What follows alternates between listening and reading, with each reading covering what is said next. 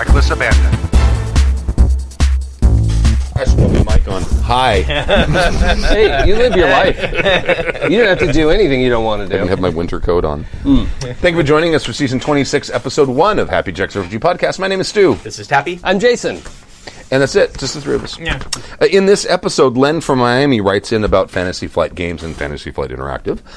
Joshua from Canada writes in about leveling and acquiring new abilities. And Leatherneck writes in with a horror story.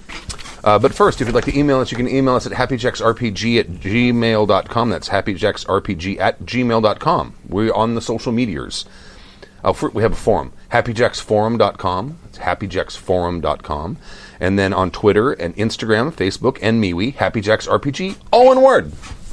And if you'd like to watch the show live, you can watch us at 7:20 p.m. on Friday nights, or plus or minus 20 minutes. Hey, it's always 7:20 somewhere. Yeah, right. At Pacific time. Is it though? Yep. That's just math. Right. All right. So, Fantasy Flight Games. This is from Len in Miami. Lem. It just made me think of Lemmy from Motorhead. No, yeah. Oh, your Neil Peart died. Yeah. So when I read that headline, I saw Neil Part died, and like partially died is what I read, and I thought it was like a Hard Times article, and I was like halfway through a Mostly humorous dead. like Oh, no. response on like the interwebs until I realized that wasn't it wasn't Part. He wasn't Part dead. He's all dead. All the way dead. Right. I won't say what I was thinking.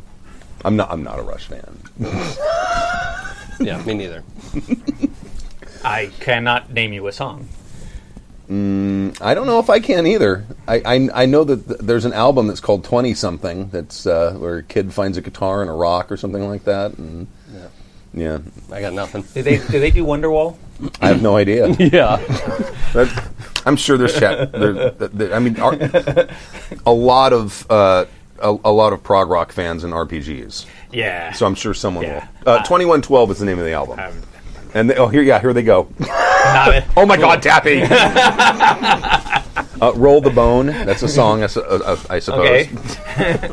Right on. Allegedly. Or Roll the Man, Bones. a friend of mine took me to a prog rock concert once, and I've never seen a harder working drummer in my life. Oh, I bet. Yeah, it was a shit show. When I had my garage band in the 90s, our drummer, Barbara, modeled her drumming after Neil Peart. That was her favorite drummer. And virtuoso. Right. And she had this drum kit with like double bass drums, and it was gorgeous drum kit. Probably 18-piece kit. And she's then, Wow. and She grew 2 extra arms just for it. right. Yeah. Yeah. Good drummers are like octopuses. Yep. And octopus are like good drummers. Yeah, they both change colors Yep. when threatened. Yep. YYZ, Tom Sawyer, Subdivisions, Limelight. They're listing songs. There you go. I've never heard any of these. Neither have I. I think I may have heard of the song Tom Sawyer. Maybe I'm just thinking of the... I know it from Rock Band. Right. All right. So, hey kids, Len from Miami, originally New Jersey, here. Holy shit, Fantasy Flight just axed the entire RPG department. First and foremost, we're going to get into that, actually what we actually know here in a bit, but he brings up some interesting No, questions. do we know it was an axe? Was it a battle axe? Was it a great sword? Maybe a maul? That's my It favorite. may have been a hatchet. I think it's a Masakari because they do L5R, so it's Oh, the Japanese. Most likely, yeah. Probably in a long, Yeah. protracted... I just lost... Or a lightsaber. Or, oh no! First and foremost, my heart goes out to all those amazing, wonderful, talented people who are now out there looking for work. I wish them well, and I hope they land on their feet as soon as possible. As do I. As do all of us.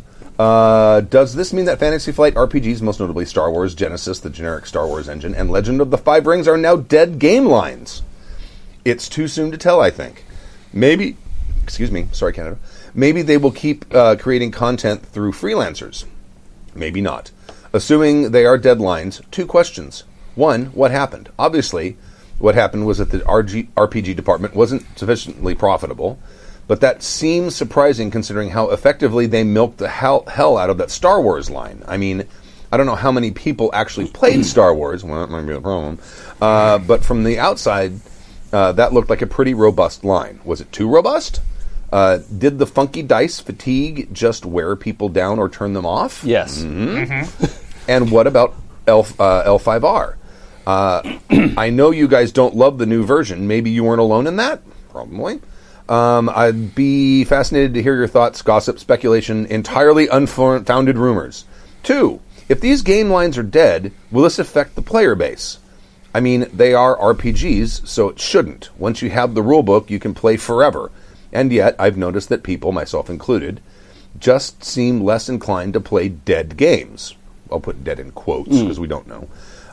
Barring the weird one-shots, like trying to play the original Top Secret, which is kind of like intentionally slamming your hand into a drawer for fun, but whatever. I'm familiar.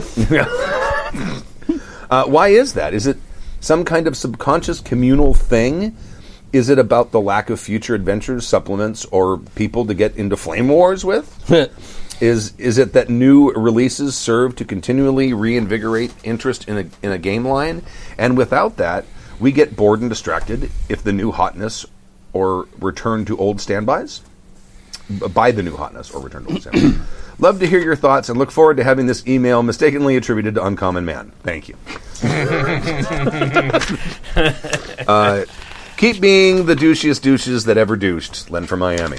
Yeah. Okay, so let me just sort of frame what we know and what we don't know. We've done research, We've done dear research. listener. By we. Well, I mean, Stu. Stu did it. There's a gentleman named Tim Garrettson who posted on his LinkedIn account, and he was, the studio head for Fantasy Flight Interactive. Now, Allegedly. Well, there's been no denials. There's been no denials. So I'm assuming it's really weird that they haven't made any announcements. It just sounds like a two-man job to me. It's really weird. But he posted a thing. I'll read it. It's short. It's with great sadness that I have to report that the decision has been made to close Fantasy Flight Interactive next month. I'm proud of the team and the game we've dedicated ourselves to for the past few years. It's been an amazing journey with even more amazing people. I'm going to do my best to get my team placed in new positions. I have programmers, designers, artists, Q&A staff, and a producer to get placed in new roles, and will do my best to do so quickly. Additionally, I am now open to new opportunities myself, since I will also be out of a job. Now, Fantasy Flight Interactive was started in 2017, I think. Because first there was a merger between a company called Asmodee, which is a French digital game company, at least that's my understanding, and FFG. And I think Asmodee made a title or two for FFG using their games. Yeah. And then the two companies decided to create Fantasy Flight Interactive. Yeah, in October of 2017. So that was its own entity, and it was a division of the two merged companies. So, since there's been no, I think we can assume that this guy's post, because he's using his real name, and it looks like a legitimate LinkedIn account. Yeah. So, and there's been no denials. There's been nothing that I've seen from FFG at all on this. It seems like there would be a press release. You would think so. Something little, a paragraph. Exactly, but who knows? Maybe the person who would have been responsible for writing the press release got laid off, and they don't have anyone to write it. Wait. But and then there was also an article on Gamma Sutra that also mentions, and here I'm going to read this, is a source close to the situation estimates that over 10 people have been let go from Fantasy Flight Games, and that the customer service department and tabletop RPG departments are also expected to shutter as a result. Yeah. Now, I didn't put the thing in here, but the only source for this that I could find, now they're saying a source close to the situation. They may know someone that works for the company who's feeding them information. The only public thing I could find was this guy's post on Reddit saying that he used to work at FFG and he still knows a lot of people who work there, and that's the only public source I could find. Now that I'm not sure if they're using that one or if if they actually have an inside informant. I'm not sure. Is this the Sam Bailey Reddit post? I don't remember the guy's name. Okay. Because there's one I'm looking at right now that is by Sam Bailey, who has worked with Fantasy Flight Games in the past, said that most, if not all, the RPG department has been laid off. Okay, that's probably the same post. Now, so I mean, who knows? And the fact that they're not saying anything is just weird. Yeah, I mean, question one we basically can't answer. Question one, what happened? Well, we know a bunch of people got fired, probably. I mean, we can make some assumptions that FFG is a board game company. Yeah. In its heart and soul, that's what it does. That's what it does best. And the RPGs and the interactive stuff have kind of like been tacked on afterwards. So one could assume that if the company is just kind of like, okay, we need to get rid of the fat and get down to like what we do best. Yeah. That seems the most likely thing that happened. Right. Yeah, I mean, the markup on board game pieces and board games in general is much higher. Like, the profit margin's way higher than hiring the artists and authors and layout designer, like everything that goes into printing a big, RPG book, which I've learned recently is not a high profit margin at all. No. And I think they thought they could sell accoutrement for their RPG, and that's how they would make their money.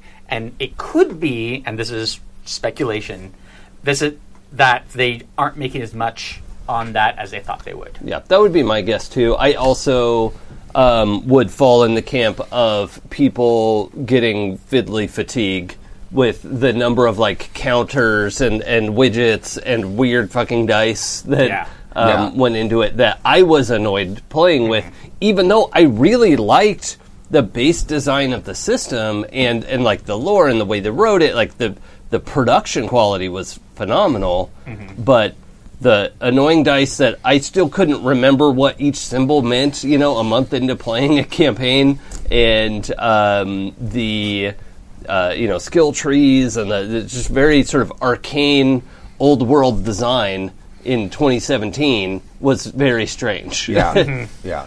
I mean, and it's. I mean, a lot of people bought those initial books or the starter sets and stuff like that. I mean, I bought all 3 starter sets and all 3 main books. Yeah, I did too. And a shit ton of dice. Because got to have a lot of dice. And I didn't expect all the players would have them, so I just bought them and put them all in a tub and sent them, just grab what you need. But we played it. We ran a campaign.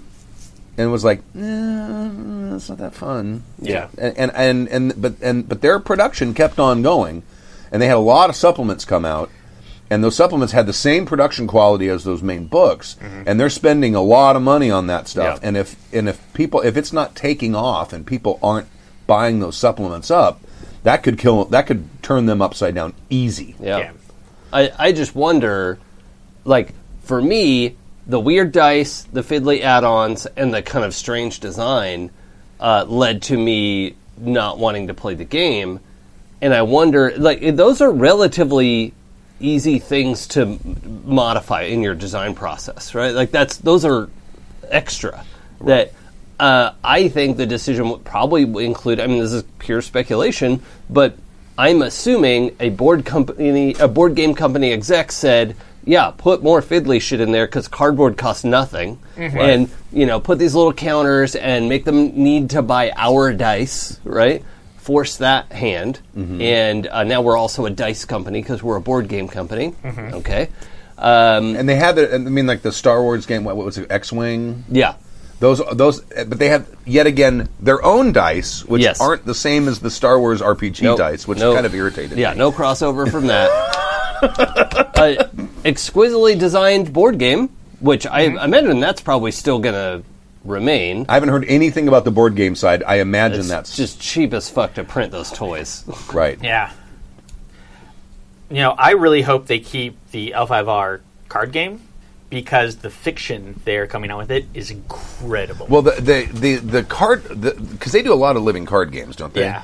Oh, I only know that one. I think they do more than L5R, I think. But I mean, I'm sure that's profitable because there again, all you're doing is printing a bunch of cards. Yeah. And people go, oh, you want this expansion, and with this expansion, and with that expansion, whatever. The art can get heady for that, but it's still better than having to pay all the authors and Right. everything else. And proofreaders and editors and all that. And they Yeah. and then, I mean the books are well written, and I never found any typos. Yeah. Yeah. So I mean, they weren't just afraid to not spend fun. money. You Right. know, unlike the Shadowrun 6th edition that came out just in time for Gen Con and then immediately released a 20-page PDF of errata. Oh, I love that. Speaking of people who don't know how to make a game fun, Yeah. like I finally went through that, and it's like, wow, I can see what they were trying to go for here, but they did not do enough development of this idea. Yeah. and Or instead- playtesting. or playtesting, but like, they're close, Yeah. but really not there. And it's also clearly written by 15 different people who didn't have a show Bible. Yeah, Right. Like, it was, It's a shit show. yeah, astonishing. So let me just reiterate: we don't know what's going on because there's been no official word from FFG or FFI or. And they would have called us, so Yeah. we know I was that. actually going to call them. Yeah. And but then I read a couple of articles where people had tried like actual like gaming news Yeah. organizations tried calling them and didn't get a response. Well, you ain't going to answer my phone Yeah. call either. Well, Well, you should just lie. we invite you to comment, FFG. You Yes. you know, by all means, please. Just tell them you're like the vice president or something. I'll answer your call. Yeah, I'm the vice president of Happy Jacks RPG Empire, and now as far as like the dead game thing, Oh yeah, that's interesting to me. I know diehard fans of various games that I don't think are in production anymore. Oh yeah, I know paranoia players. Like Right. that's a religion. I love second edition Shadowrun. Mm-hmm. It's not. There's a lot of problems with it, but I think it's easy to just kind of like house rule a bunch of things that are problem in play. Because I love how the dice system works. Yeah. There hasn't been a new thing for that system since 1996. Yeah. Right. Yeah, I don't know. I mean, for myself, like when Mongoose Traveler Second Edition came out, my Mongoose Traveler First Edition book, I don't think I've taken it off my bookshelf since. Really? No, I just haven't. Yeah, I've completely ignored second edition have you? because I have first edition and I really like it. So Right. it may have things that are good, but I don't really care that much. Right. Yeah, I think the drop off in this, like, I think there are lots of people who will play a dead game. I think the drop off in this is that they're fucking fiddly. You know, lots of little pieces, Right. specialized dice, so you have to remember what everything means, and that is more effort than is necessary. You can tell the exact same Star Wars story or L5R story without those rules. Right. And so it's just harder to tell your story in that format. I think there is another thing too. Like if a game dies halfway through its production, where it's like you do like Jedi and then like Rebel Alliance, and then it dies and you never get to Sith. Well, people who want to play Sith or have something to do with that, etc., don't have that information, but you have all this information about the other stuff, and it just kind of feels sort of lopsided and lame. And Yeah. if another one Yeah, comes for out, I'd sure. rather do it. If you get the whole entire thing and it like gets completed, you can still play it. Right. I like Apocalypse World First Edition better than Second Edition a lot more. Oh yeah, for sure. Yeah, and so I'm just if there's new stuff comes out for that, or there is a third edition, I'll probably just ignore it and just play it first. Right. Yeah, I don't know. I don't play a lot of dead games. I don't think I do. I'm thinking back. I mean, when I got back into RPGs, there's a fourth edition for GURPS. Well, better buy them all up. Yeah. Bought a bunch of fourth edition GURPS books. And I didn't know. I don't even know if I still have my third edition stuff. Yeah. Well, I'm also just so fascinated by what's happening in the indie developer world right now too. That there are just so many interesting things to look at. That for me to put the effort in to go get a dead game or like sit down and play this big fiddly complicated thing versus like the 15 things that I've kickstarted and haven't played yet. Right. You know? Right. I want to go play one of those instead. Right. Like there's just so many cool ideas out there that don't require a scaffolding of ridiculous complicated dice and rules. Yeah. I have a good friend who is running a Cyberpunk 2020 campaign right now. Oh, really? So, and that is an 80s game. That's Right. the original, like, Mike Pondsmith craziness. Oh, yeah. I don't know how he's doing it, but he's a really, really good GM, so he probably figured it all out. Because that game itself, that's another game with boy, do they not tell you like where to find information? Yeah. And it's all over the place. Right. And it's just, boy, they've gotten a lot better in recent times with how you put a book together. Yeah. And how you make sure people know where information is. Yep. There's a lot of value in the modern design aesthetic. Yes. Yeah, I don't know. This kind of reminds me, I don't know if you guys, either of you have seen it, there's on Amazon Prime, there's a documentary called The World of Darkness. And I've heard of it. Yeah, I haven't seen it yet. I think it was made last year sometime. Or 2017 or 2018, I'm not sure.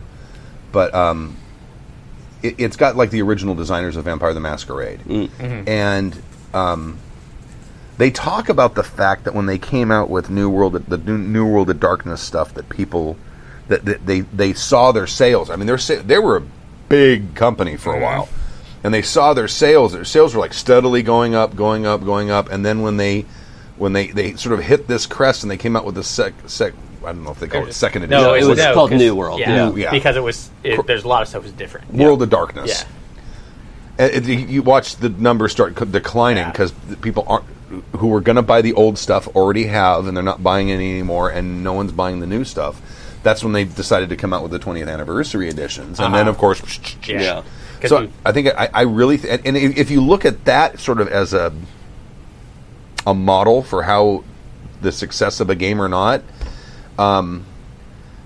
they touched on something and they designed something that people really liked, and then they fiddled with it too much and made it something that people didn't want to play anymore. And the main complaint, at least in that documentary, was the earlier stuff was about telling stories, and the Chronicles World of Darkness books was more about the game.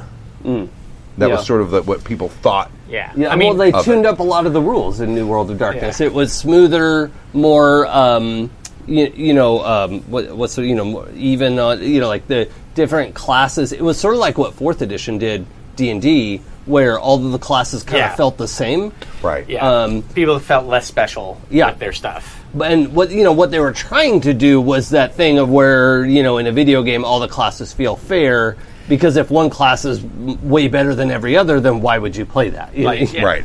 Why would you? Wouldn't you play Tremere? Right. Exactly. Right. So I mean, I don't. By the way, the World of Darkness documentary is interesting to watch. It's kind of funny because unintentionally, because they really they invented vampires. Right. Well, they don't go quite that far. They do acknowledge that Bram Stoker existed. They don't acknowledge that Anne Rice existed. That little book, right? So don't know.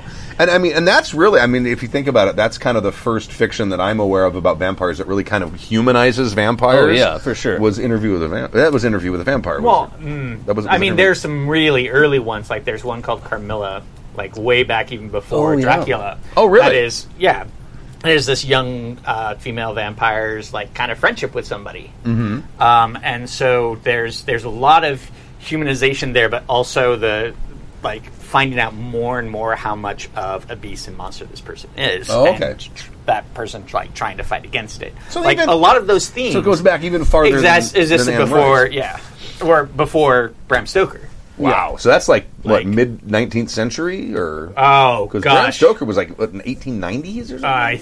I think Carmilla was really old. I don't know. I can look it up. I have the internets. There's no way to know. We'll go to the library tomorrow and look it up in the card catalog. There you go. Got a card. I found an old card catalog for like $10, and I wanted to get it, but I have no place to put it. What would you do with a little it? drawer? Dice and shit like that. Oh, okay, sure. Wouldn't that be fucking awesome? Okay. I don't know if the sides of the drawers are tall enough. Are they? I mean the cards are like that tall. Well, right? yeah. Well, that's true. Yeah. Yeah. All right. So I don't know. I think the reason that I don't 1872. Yeah.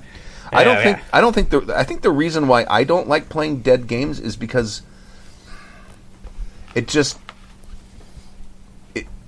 there's never going to be anything new for it. Yeah. You know what I mean? Which, I mean, there doesn't have to be. Mm-hmm. I mean, I've almost never used anything but the core rulebook for L5R 4th edition. Yeah. Right.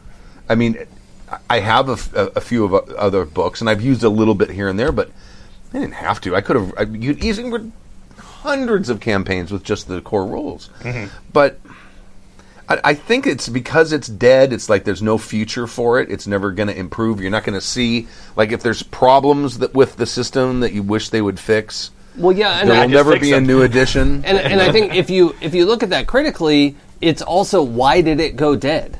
You know, that it went dead because not enough people bought it, because not enough people like it, probably because there may be some sort of critical flaw with the game, Right. you know? Yeah, that's true. That is universally felt, or at least almost universally felt, that enough people went, well, I don't like playing this game, I'm not going to buy the expansions for it, and then sales dropped off and the company said, this isn't worth it to keep making. So, Now, Heavy Metal Just says that indie publishers these days are making great content for dead games. Certainly, I mean, the OSR yeah, thing. for sure. There's a lot of content for, like, white box edition D&D and Sure. earlier versions of D&D. Absolutely. In that case, I wouldn't call those dead games, though. Those are just earlier editions of a very live game. Well, I mean, first edition well- D&D is dead. Like, you're not Yeah. going to get a first ed, update. No, Yeah. I definitely would but say you- that- But you did. You got second edition. Well, but I mean, you were talking What about I mean Mongoose. is the line isn't dead. Oh, yeah. know what I'm saying? Yeah, I wouldn't call D&D a dead game by any stretch. But like, I don't play first edition Shadowrun anymore either. Right. You know, I like fifth edition because it does some things that I like, and it paved over some other things, and it's a garbage fire and some others that that I was able to just close the dumpster and roll it down the alleyway. All right. So we don't know. Yeah. There's no official word. Maybe there will be someday, or maybe there won't. Who knows? The Illuminati did it. Maybe they did close down the RPG section and was like, you know what? I don't want to deal with that anymore. And they're like so done with it, they're not even going to send out a press release. Who knows? That's wild. Or it may just be in the process of it. I don't know. I don't know how this works. I've never worked for a It corporation. usually takes a day or two to. You write up a press release, give it to the managers. Managers look at it. Maybe they show it to the legal department if you have a legal department, and then they approve it, and then you send it out. Yeah, but normally that comes out the same day you fire everybody. Yes, yes. When I was laid off from McDonnell Douglas, it was the layoffs were in the paper the next day. Yeah. And every because I was in the third wave of layoffs, and the first wave was like 15,000 people got laid off. Maybe the RPGs are doing so poorly they just hope no one will notice. Maybe, I don't know. Okay, that was shitty. You know, I feel bad. I I feel bad for them. I feel bad because, I mean, and we talked about this outside. It almost looks like with the Star Wars line that they were designing the game with the digital conversion by FFI in mind. Yeah. With the skill trees. Yeah, and- video game, the tabletop RPG. Yeah, it almost seems like kind of like a similar mistake that 4th edition D&D made. Yes. Yeah. So, and they just didn't have Wizards of the Coast had a lot of money. And so if 4th And edition, momentum, you Right. know. Just by Wizards of the Coast saying, we want to fix this and make 5th edition, and also did the incredible amount of, like, play testing and community outreach that was missing from 4th edition. You know, they like, fixed all of the things that went wrong into 4th edition, like talking to the community, doing play testing, getting feedback, including, you know, like actually the team became more diverse between 4th edition and 5th edition. Like they took a lot of steps to make the game better, which was, you know, and they're still on that path now. So, Yep. All right. Well, thank you, Len from Miami, for the email, and we're sorry if people from FFI or FFG actually got laid off. yeah. Yeah. You know, cheers to you and best of luck moving forward. Skill growth from Joshua in Canada. Who would like to read that? I will read this one. Greetings to Venerable and the Apostles of Douche. Some people read my name and actually see Venerable. Yeah, I that's don't what I think thought he- it was first when I first saw it. Very common, which is a weird last name. That'd be like Great. My last name is Great. Yeah, it's awesome. Or Yes. The Great. With great regard. And yeah, I mean, nobody pronounces my. I mean, there's a reason I go by Tappy. Right. Nobody can pronounce my last name. I've been a listener for a very long time, 9 years, I think, something like that. Wow. Long enough, I remember Tappy and Bruce being on the show and wish they did their own spin-off podcast full of math, mechanics, and mayhem. Sigh, one can dream. Oh, man, that would have been a shit show. There's still time. I mean, we would think we were funny. There's always time for a bad idea. Yeah. It's true. That's a good shirt. It is. Yeah. There's always time for a bad idea. Anyway, I am writing in because I was listening to Season 25, Episode 15, had something to suggest about leveling up. People were in general complaining/lamenting about the leveling up system because of spontaneous ability acquirement and such. In response to that, I thought of a way to possibly make that work. Granted, for this approach, you need players to buy in and be willing to RP a few extra things. I work in engineering, and I'm not very good at stringing a lot of non-technical wordy sentences together. That opening paragraph gives me the shakes. So I'm going to finish the only way I know how. Well, kudos. That was well done, actually. I like the word usements you structure. Yeah. Yeah. Well done. Word usement. Yeah. It's usement, not usement. Yeah. Obviously. Let's not be silly. Integrating leveling up mechanics into roleplay. Have abilities that are acquired at level up manifest in a way that makes sense RP-wise. For example, a monk's slow fall ability doesn't manifest until a session or two later when he takes a tumble off a cliff and uses his martial abilities to position himself in such a way that helps him control his fall. Boom, slow fall acquired.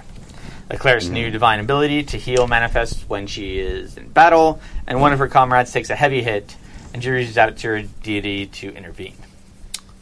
A ranger gets their animal companion by helping the ferret who has eaten some bad mushrooms and is tripping balls. Poor baby. He eats some mushrooms himself, and they go on a magical journey together. No, Yep. they form a bond over the care for the creature. So you can see why having player buy-in is key. But as long as it makes sense to the players and GM, I think this kind of approach can ease the leveling up process into something a little smoother than Kimmy's leveling up noise.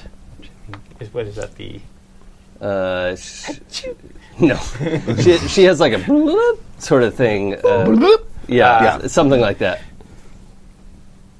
Did you ever play Dark Tower as a kid? Do you remember that board think game? so, It yeah. had some great noises to it. Is that the one that had the little Yeah. thing in the Oh, electronic yeah, my tower? friend had that. Yeah. It was like da-na, da-na, and like Yeah. when you lose, like da-da. Yep. I Win, remember da-da, that very well. da-da. And when you lose, da-da-da-da-da-da-da-da-da. Right. We need that in a fucking game. Did you Well, find it yet, or am I still vampy? Go ahead. No. I'm looking for something else. Go ahead. Oh, you are? Okay. No, I'm looking for something else.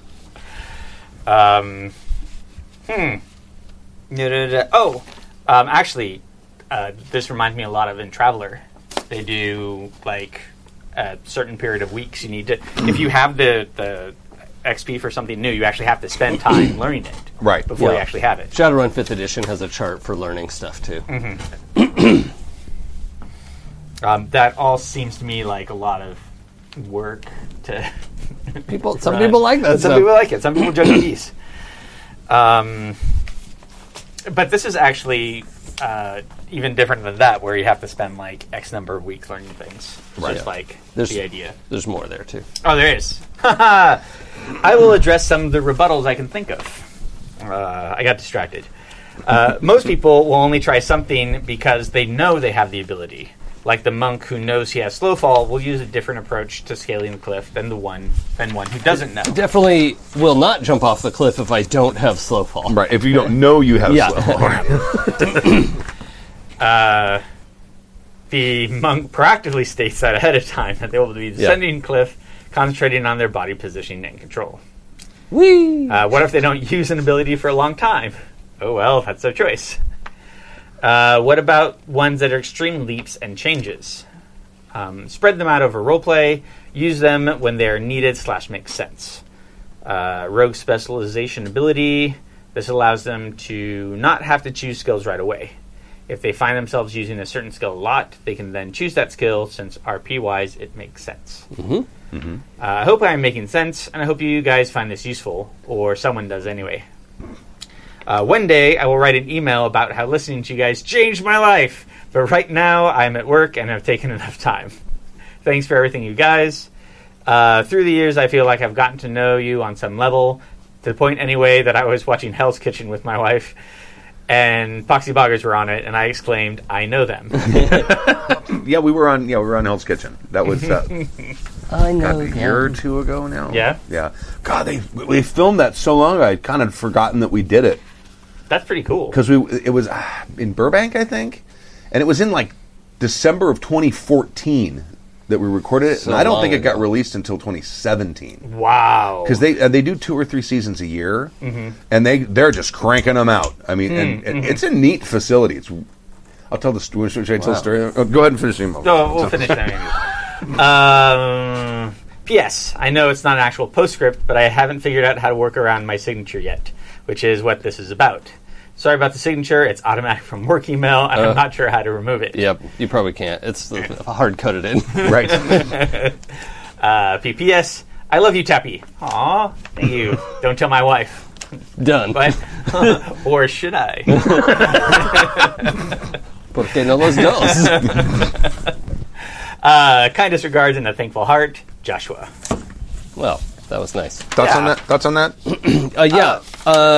So I know I was probably, I don't know if I was on this episode, but I have lamented the chunky nature of any sort of level up in a tabletop RPG, right? Because I grew up in point-based systems of Palladium, GURPS, Shadowrun, buy everything with points, buy everything incrementally. Oh, have you used your pistol skill a bunch? Oh, you should probably up it because you're using it all the time. Right. Not just like, all these months I could do X, and then suddenly today I have all these extra things. I have lamented this exact problem, but now in picturing this, I'm also thinking, like I'm playing a monk right now, and I'm thinking, I've been waiting for Slowfall. I want it. Oh, yeah. And I want it now. Like, So you've been practicing Slowfall this whole time. yes, yeah. Like I want to retroactively apply the training, but because I'm thinking like I already don't love this kind of mechanic. I'm like, if I have to use it, I at least want the full benefit Right. of getting it. But I mean, I totally get where this is coming from. This is a really good idea to sort of work that into your campaign, I wonder if you could do that, do what he's talking about, but doing it but prior to leveling yes. up. Yeah, like, okay, everybody, make a list of what you're going to get on your next level and make some sort of RP point of, to that Right. idea before you level up. Yeah, because when I've run D&D, which is really the only level-based game I've run, players are chomping at the bit to use that shit once they level. Yeah. And if you tell them, no, we got to wait. Yeah. Then Or my extra spell slot, or my, Right. my extra, Oh, yeah. my increase in HP, I think I'll take that right away, thank you. Or maybe you roll that die if you're playing hardcore and you're rolling your hit die. Sure. Maybe you roll that die when your hit points get low. Yeah. I really like the idea of the rogue expertise picking later, Yeah. as you're using something a bunch. Like that's gonna. And it also makes it more useful for the campaign because you're using it more often. It kind of Yeah. sucks to like, I'm an expert in acrobatics, and then you never fucking use it. Right. Yeah, that's not what our campaign's about. We don't climb on things. Yeah. We've spent, the last 12 months inside this castle, and Right. it's all intrigue. Right. So, all right. So, thank you, Joshua. Yeah. Yeah. So let me tell a very brief Hell's Kitchen story.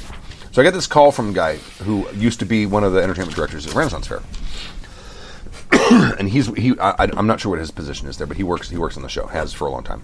And he calls me up one day or texts me or something and says, "Hey, have this position at Hell's Kitchen. We were supposed to have some singers come in for this episode about pirates, and they backed out at the last minute, or they couldn't do it, or something happened. Can you guys do it?" And I'm like, "Yeah, probably. But what do you need us to do?" He says, "Well, we're going to have like 8 songs that we're going to need, and they're going to be short. I mean, like 10, 15 seconds, and they're about." And he gave me a list of fish, and they have to be about these fish. Okay. Yeah. Different kinds of fish you eat. So I'm like, okay. So we had and it's like, so when is this? You're recording on Thursday. Or filming on Thursday, shooting on Thursday, whatever they say in the TV. Yeah, but you can write like 30 we songs. used existing songs. Oh, okay. We just changed the lyrics. So we sat down, we had a rehearsal sometime before then, and we sat down and figured out which songs, like choruses, would be good for each one. Mm-hmm. And we sat and then we broke up into groups, and it's like, okay, everyone write the lyrics for this thing with this fish for this song. And we did all that, and then we came back and we rehearsed them all, and they sounded fine. And we figured out we'd give ourselves a chord, and then we'll start singing it.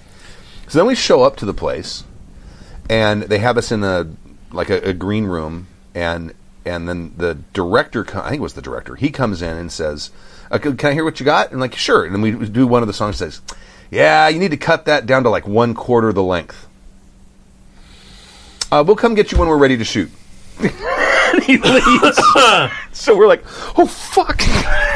Now we're trying to figure out, okay, we have to, now these have been like 4 to 8 line things. Now they have to be like 2 line things. How do you get a song going in 2 lines? It's just it's a little quick quip about some fish. Yeah.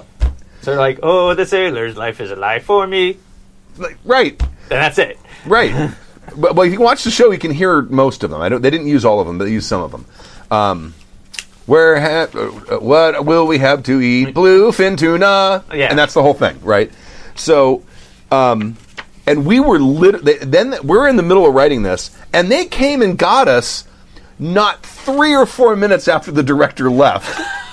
So we are literally writing these things as we're walking out to where we're going to shoot. I mean, there are only 2 lines at least, so you can just like agree on what it is and just. I don't know how we did it. I don't know how we did it. That's amazing. But by the time we all got up there, I mean, they put us on this boat because they built a boat, and we're all in costume, and we're all standing on this boat, and we're still going. Okay. Now here's how it's going to work. One person starts the thing. Everyone's going to have their fish. You do the first line, and then everyone else comes in for the second line. Right. But we decided all this as the cameras are moving and the mics are getting placed and all this stuff. Wow.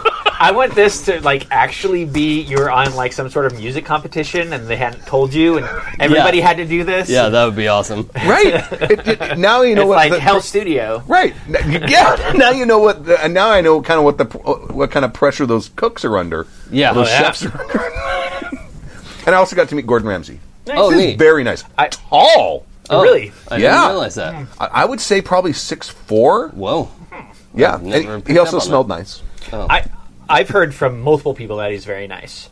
And as someone who's worked in the food industry, I can also imagine learning how to tell people what the fuck is wrong with you, get the fuck out of my kitchen in 87 different ways. Right. Because there's so much pressure to get everything out perfectly right now. Yeah. Oh, and, yeah. And the timing is so Yeah. critical. Like, Yeah. yeah. So I can imagine how a very nice human being would learn how to just be horrific. Right. Because fuck the food industry. Yeah, Right. that too. And I remember they told us he's very serious. He says we need to. We're going to do some safety stuff first before he comes out because Gordon likes to do the show without interruption. Oh, okay. So they took some safety ones in the beginning, and then we did the thing, and then we left during the commercial break, and that was it. Huh. And then I went to work, and they shot at like 7 a.m. too. But anyway. So yeah, that was that. I don't remember what season, what episode it was, but if you look up Hell's Kitchen Pirates, Yeah. you'll find us. That's cool. I'll have to go look that up. Shall we read the next one? Yeah, go ahead. Sorry. All right. Unfriended Face to Face, a horror story from Leatherneck. That's the Texas Chainsaw Massacre guy, right? I think it is. Leatherneck? I have no Leatherface. idea. Leather. Oh. That one's Leather Jaw. Their jaw. I don't know. Okay. Leather Knees. Leather Septum. Leather Kenny. So, Pitter patter. unfriended face to face. A little context first. Right. In the late 70s, I was a member of a community college gaming club. We were official enough to collect dues, vote in members, and have an embezzling scandal. Yeah, that sounds right. The youngest member of the club, let's call him Kid, had just entered high school and was often ignored because of his age and excitement of being with older guys. I made the effort to include him in things. I ran and went to his house for one-on-one gaming. I pretty much tried to make sure he felt included. Awesome.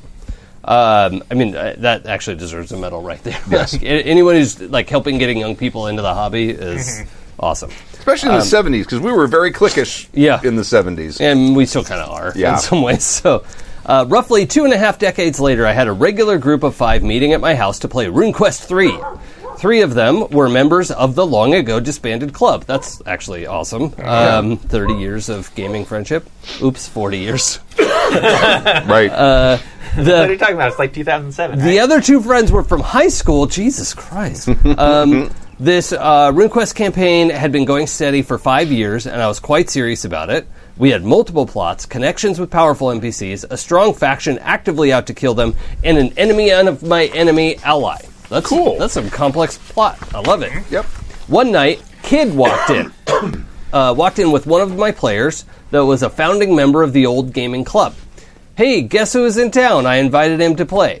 I go with the flow and whip up a new PC for him and explain the rules that he had no idea about. A couple hours in the night's adventure, one player was trying to make stronger tires with the enemy of my enemy when Kid decided to attack them. As I was serious about in-game consequences, this wrecked all chance of an alliance for the players. We dealt with some of the fallout and finished the night's gaming. Everyone left, and I was not happy. Yeah. Good for sticking to your guns, though, about in-game consequences. Oh, let me just say, it was a 2017. It was when it was done. It's called the 7 Seas episode. Or 7 Seas Challenge. Cool. Fast forward about 1.5 years, and Kid is back in town for a visit. He joins the same player for an afternoon of bar hopping and arrives unannounced to surprise me. Mm-hmm. I warned him not to go off the handle and wreck it for everyone else again. That's very straightforward, clear communication. Yes. That's the thing I was going to say at the end. I was like, well, we have to communicate with our players clearly and forthrightly. I'm like, oh, you did. Right. I expected him to behave like an adult. Okay. I mean, he is a grown-up, right? Mm-hmm. But I was wrong, and he did it again. Mm-hmm. I accept that fooling me a second time is my fault, but capital C, capital O, come on.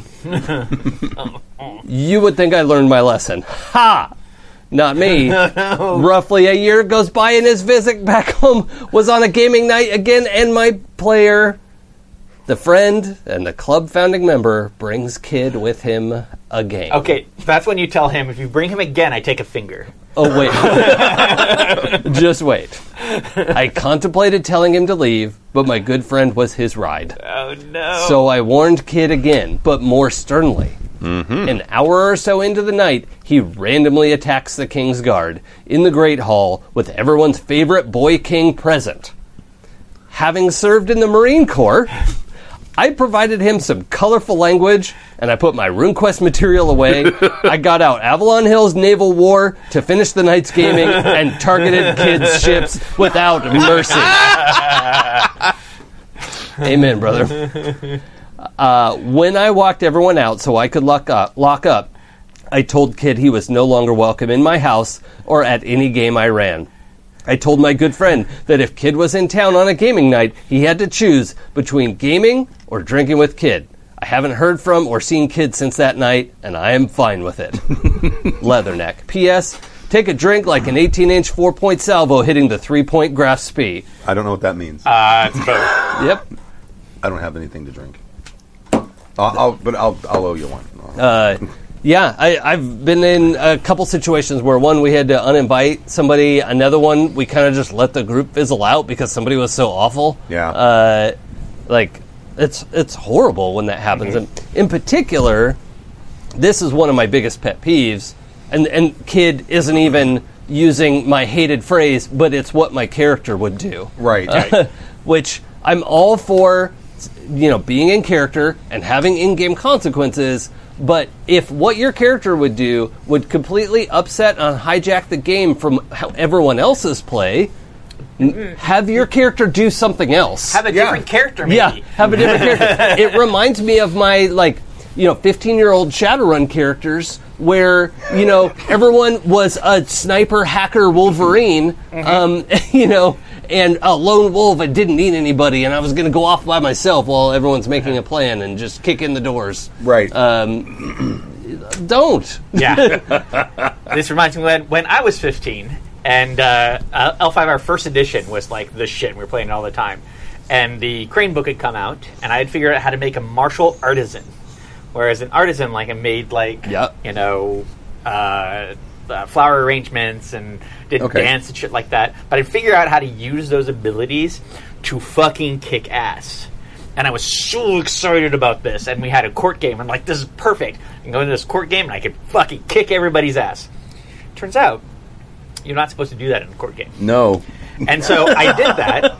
And our GM, my buddy Mitch, was like, hey, man, you got to leave the game. I was like, but, yeah, you won, and you're being sent home. And I'm just going to replace you. Well, that's fair. That's fair. He goes, that's not what this game is about. Yeah, you got a point. That was pretty cool, though. But yeah, I mean, that's what you should do. Like, I'm sorry, you can't be in this. He didn't even give me another. It's like, you need to make a new character. He's like, you can't be in this game. Yeah, right. Yeah, and good on him. That was the right choice. That's what he should have done the first time. It's just the idea that you would have everyone there, and you're talking to the king or whatever, and somebody just goes, I turn and attack the guard. Like, because you're fucking bored and you want to wreck everyone else's night. Like, it doesn't even matter if your family was killed by Castle Guard and, like, that's your whole backstory. Even a realistic person with a blood vengeance would find a better way to murder Castle Guard, you know? And, like, it's just indefensible in hijacking the story and the campaign. Yeah, especially if it's a long-running campaign and you're there as a guest. Right. Yeah. That makes it, I mean... But I've seen even long-term players just either get tired with the story or just decide, like, well, I have to do this extreme thing because it's what my character would do. Right. And everyone's going like, but do you? Yeah. Like, do you have to? Like, this completely upsets all of the work and fun and planning and story that we've built together, and with this one act... it will undo and make pointless everything we've done up till now. Right. Yeah. So don't. Right. Maybe we can just capture you and turn you in, I guess. Yeah. Yeah, that's shitty. Going into somebody's game and just like wrecking it is fucking bullshit. Yep. Agreed. I agree. All right. Well, we fixed it. There you go. Yeah. Thank you, Leatherneck, for the email. Yeah. We love horror stories. I've been there.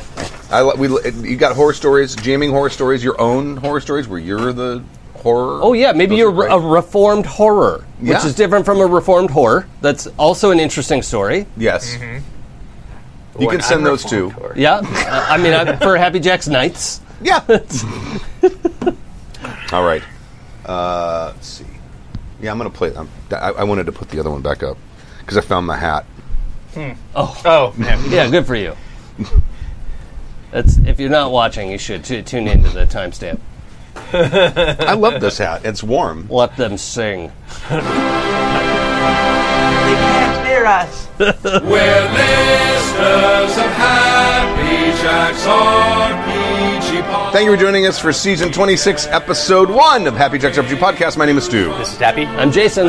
And we'll see you next Friday at 7 p.m.-ish Pacific Time. And I think we're doing Call of Cthulhu on Sunday at 4 o'clock. So thank you very much. We'll leave you with a song. And maybe East Timor be a trade so exalted. Girls or Dungeons and Dragons. Hero, Pathfinder, fate or savage lands. Evil plots will be usurping. Though we could do with less burping. Happy Jack's podcast will be douchebags all.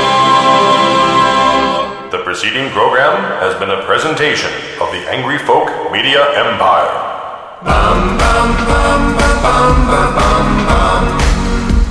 You dress in the manner of a male prostitute.